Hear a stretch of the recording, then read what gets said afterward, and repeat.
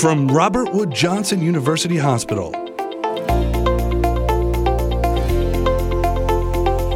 this is Medically Necessary. Welcome to Medically Necessary, the official podcast of the Robert Wood Johnson University Hospital medical staff. I'm Chris Honig, joined as always by Dr. Jim Salwitz. Dr. Salwitz, another beautiful day in the medical neighborhood. It really is, a little spring out there. So I'm kind of happy and excited to be moving forward into this new time. So it's a great time in the hospital here and in the state. We really do want to talk about, this moving forward, this, kind of changing of the seasons, not just outdoors, but inside the hospital too, with COVID numbers coming down, thankfully, certainly not what they were a couple months ago. It's a different feeling, and we have different leadership taking us through this phase now. Bill Arnold, the interim president and CEO of Robert Wood Johnson University Hospital, joining us now. Bill, thank you so much for joining us. And, I just want to ask straight off the bat here, you've been with us now for several months. What observations have you made coming in here that kind of surprised you in a way? Well, my first observation is the teamwork. And I had been in a regional office for a large portion or a large part of the COVID pandemic. And coming to Robert Wood Johnson University Hospital, I was able to experience the folks working together, the team, whether it be the physicians, the nurses, the housekeepers, just all the professionals under this roof that were coming together and making it work for our patients. I thought back just the other day, I was asked to think about the past year and all the sacrifices our staff made. And I thought of one big one that I could remember, and that was we were struggling at South Campus, which is one of our RWJBarnabas Health affiliates, and they truly were loaded with patients, and they're a smaller facility, and they don't necessarily have the expertise that Robert Wood Johnson has in terms of the higher level critical care work that we do. And Robert Wood Johnson was accepting their patients and bringing their patients to Robert Wood. I had one of the rabbis call me, and he raved about the team at Robert Wood. So to answer your question, what I expected, great teamwork, but to see it in action and be back in the hospital and the excitement that a hospital can bring, it was special. And it always comes down to teamwork. That's what makes this place work. So, Bill, you settled in now. You actually decided to stay at least more than 3 months. So we appreciate, the loyalty there, particularly during a tough time.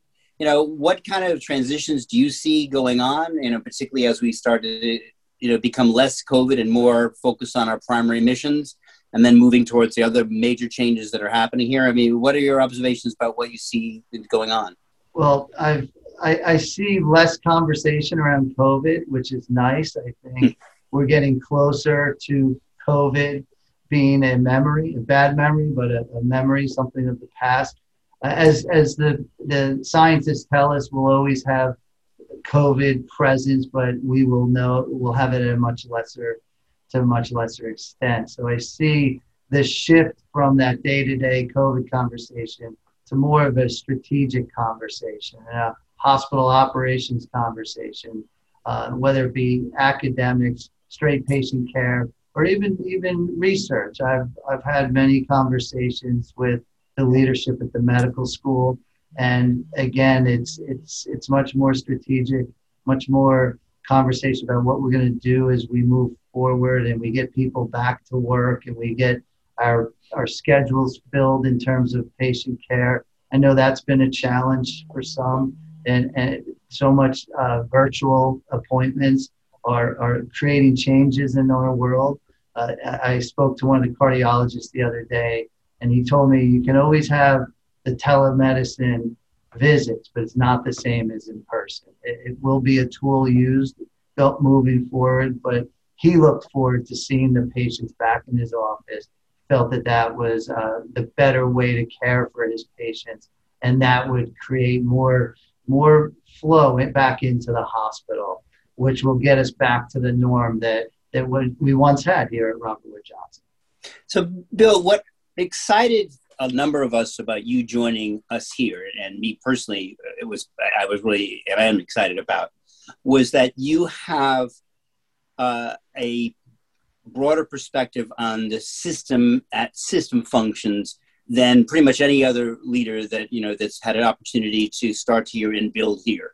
Now you bring that kind of vision. At the same time, you're obviously very aware of what the hospital itself is and is capable of, and it starts with a vision of what we can be as a true academic center.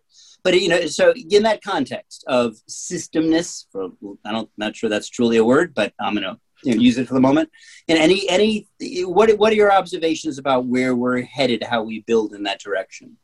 Well, I think this medical center has an unbelievable culture of quality and patient sat and research, and that's special. It's great that we're focused on that.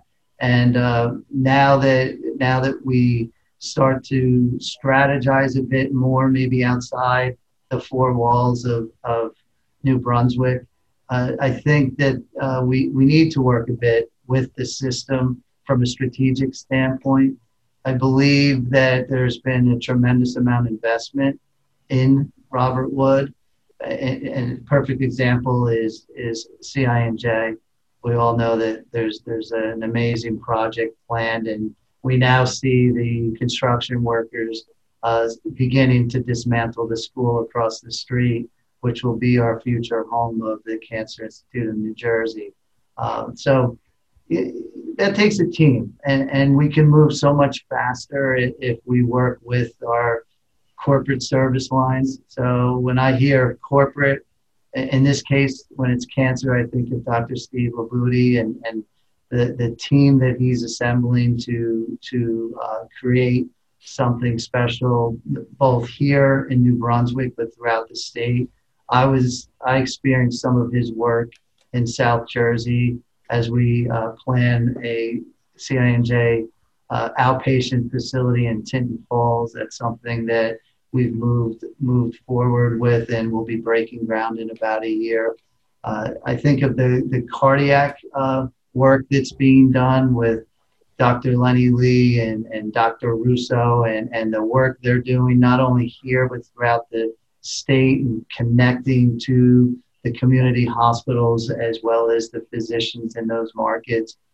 Dr. Nanda, I think of him with his neurosciences. I was just recently at a community medical center board meeting, and one of Dr. Nanda's faculty, Dr. Johnson, was presenting on some advanced neurosurgical work that's being performed at community medical center. That wouldn't have been possible for a community prior to Robert Wood and Barnabas joining forces.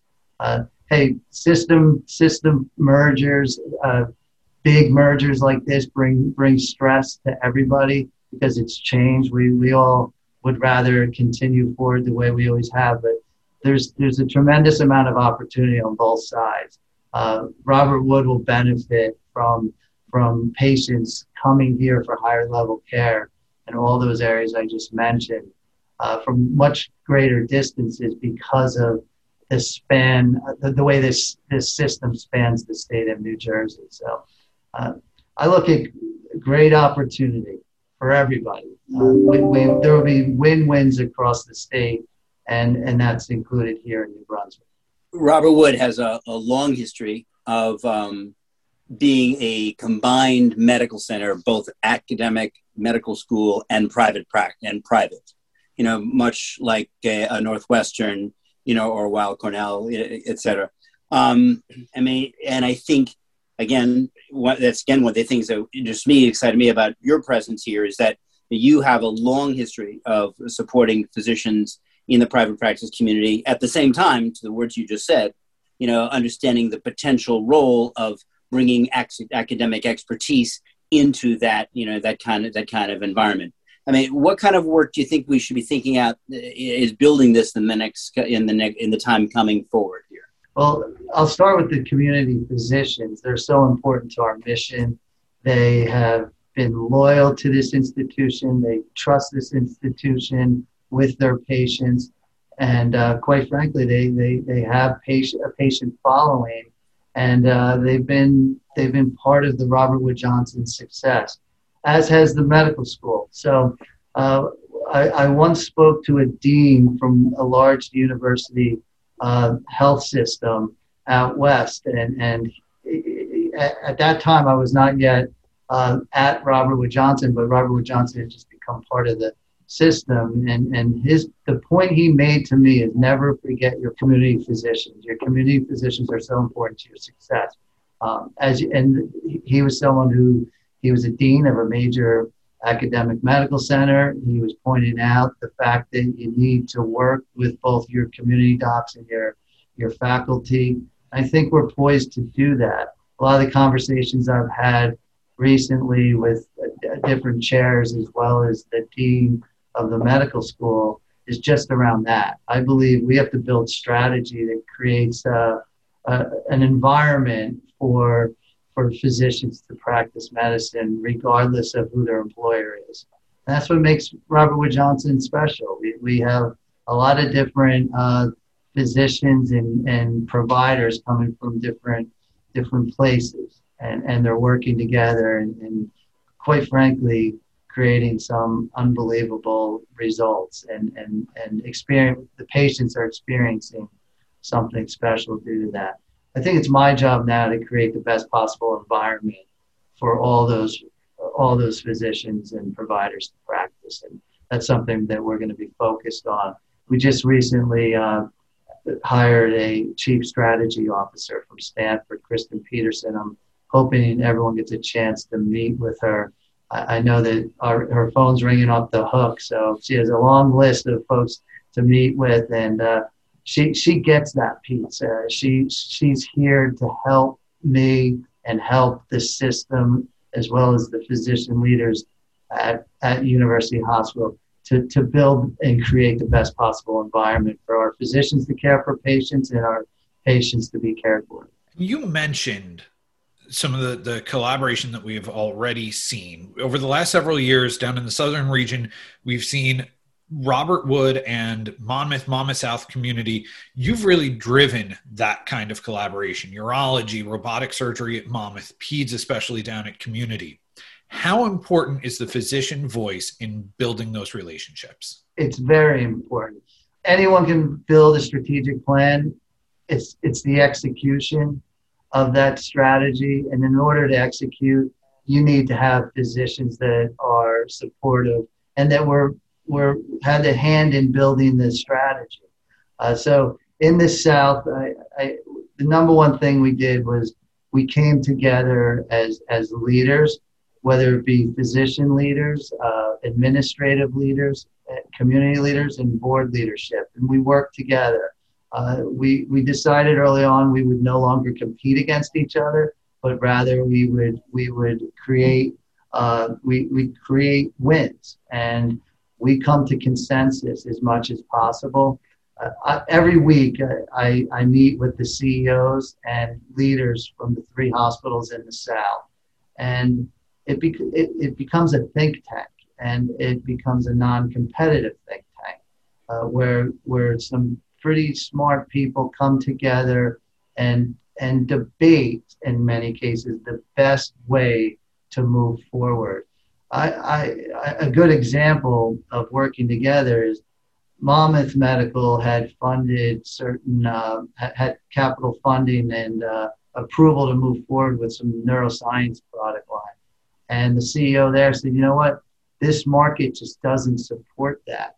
Let's do something in Ocean County because the market will support it, but let's limit what we do there so that we can move the higher level care to the place that truly has the resources to care for those patients, and that's Robert Wood. So again, it's you got to know the services that exist within a region. Robert Wood's in the central region, but it touches that southern region, and there's definite crossover. And I think working together and removing that obstacle of competition with yourself. That's what's most important. And the physician partnerships, that's what really gets it done. The physicians, they know how to make it happen, and then they can, if they're working with us, we can get it done. So we have a remarkable list of projects that this hospital and system are working on simultaneously.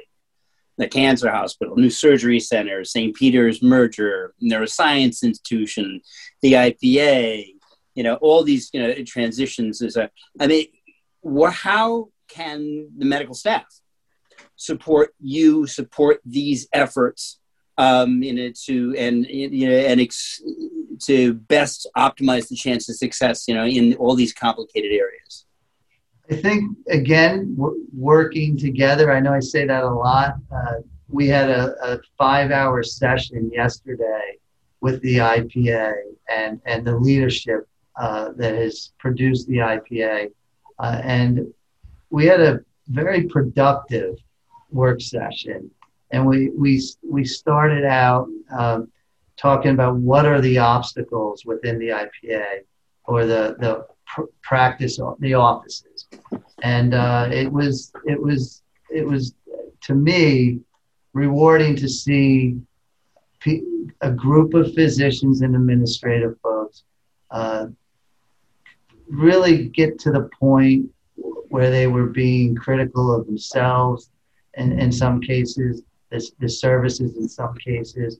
And I think that's the first step when everyone can remove that fear of pointing out their own weaknesses, and that was removed yesterday. We listed every issue that we see as we move forward to set up a productive office practice. And this is a huge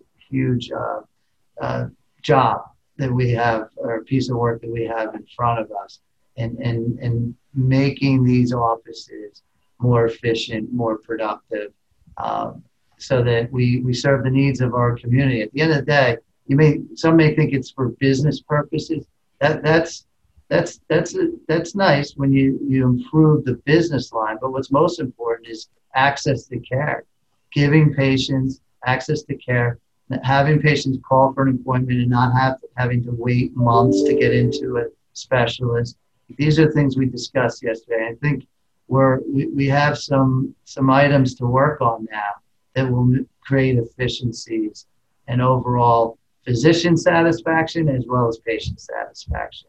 How do we balance those critical needs and obviously opportunity to serve our community, to give critical medical care, with our pure academic interests and need, for basic research, R1-funded grants and stuff? How do we balance out those two missions simultaneously? Through this negotiation of the IPA, we had the academic folks with a loud voice, and appropriately so, a loud voice, to be sure that we have the correct amount of focus on education and research. I believe that the leadership at Rutgers has a nice solid plan to continue to improve. In terms of the physician offices, there's a percentage of time that physicians will put forward, or academic folks will put forward, for clinical care. But there's also the protected time to guarantee that we move forward with our academic mission as well as our research. Obviously, something is a sensitive issue for our medical school colleagues as they kind of negotiate these changes, which, as you point out, can be anxiety producing. But on the other hand, if they're open and if people are involved, we'll find the opportunity and the path, to get through that. Yeah. That's important. Well, as the springtime comes forward, what should we be looking forward to as far, other than, having to actually start wearing sunscreen and getting outside? Any particular changes that you're excited about just in the short term? I'm excited to break ground across the street for the Cancer Institute of New Jersey. I'm excited to work with the medical school leadership as well as the community physicians to start to develop the strategies that we will be moving forward with. I'm really happy that Kristen Peterson has joined us as our Chief Strategy Officer. As I mentioned earlier, her experience is vast in the academic environment. So I believe she's going to add a great deal of improvements in relationship as well as in strategy, which will ultimately be translated to a tactical plan that'll move forward. And what's nice about having your strategy figured out and a lot of fingerprints on that strategy, meaning we have medical staff, administrative staff, frontline staff, trustee staff, as they all get their fingerprints in, and we listen, which is very important. We listen to the ideas and expertise that we have here. We're going to develop a world-class institution and a world-class academic medical center. Now that doesn't take away what we already have. We have the making of something really special, but now bringing it all together and having a strategy that's transparent with timelines and accountability built in. I think the sky's the limit for New Brunswick. So finally, I would be remiss if I didn't, for the medical staff, thank you on the rapid movement that you've done forward and pushing forward the new Doctor's Lounge. I know people, are very excited, about that. While I think people appreciate the previous new Doctor's Lounge in the East Tower, the fact that you have to hike a week and a half to get there, and it's a more limited space. It's now a new Doctor's Lounge right in the middle. And I know that's something that you made sure happens fairly quickly and we're moving forward. I should thank you for that. I know people are very excited about that as an initiative, supporting, to the physicians, as well as, you're reaching out communication. So I really do appreciate that very much. And I thank you, and I thank Dr. Bachner. He's been on that as well. And to me, it's one of the most important investments we can make. I always said, I need to go to the physician dining room. And Mom, if we had a physician dining room, I'd make sure I went there a few times a week. And you can return 15 calls in 5 minutes when you just show up in the lounge. You get so much work done. Really, that's where great ideas come out of a setting like that. So that's a worthwhile investment. I look forward to having a cup of coffee in the lounge with our medical staff and really getting to know each and every medical staff member over the next couple of years. Yeah, that's an exciting new opportunity just for, as you point, the casual communication, and interaction that'll occur right at the core, of the hospital itself. So thank you again. It's really exciting. Another point, if you have one more minute, that I'd like to make is the chairs. I met with the chairs as a group just a couple weeks ago, and we agreed we're going to have a monthly meeting. And I was really impressed with the chairs here at Robert Wood Johnson University Hospital. Again, they are a group of people that we need to be involved with. Like I hope the medical staff also is seeking out their chair, giving them their ideas, because we're going to be meeting, like I said, monthly. We have a nice agenda. Right now, we're focused on strategic plan, but we're also really focused on quality, our patient sat, and looking at the report cards that exist out there that we should be looking to be number one on. And I think there's so much opportunity. I know that the medical staff is actively working on the U.S. News and World Report recognition and voting right now. I hope we can get some momentum behind that kind of work. If we need to recognize ourselves for the hard work we're doing. And when I say that, I mean the medical staff and the department heads and all those people that are working so hard to develop these world-class programs. Let's make sure we let the world know and vote for ourselves. Well, thank you very much. We really appreciate it, sir. Bill, we really thank you very much for taking the time, to talk with us today. Obviously, you're welcome back anytime at all. In fact, we hope you will be back, fairly soon, with the next step in the saga.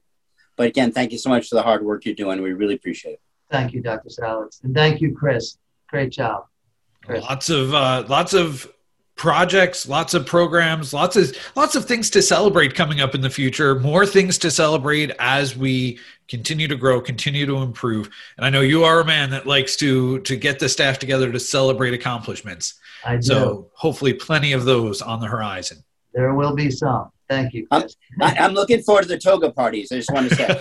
Hey, the sky's the limit.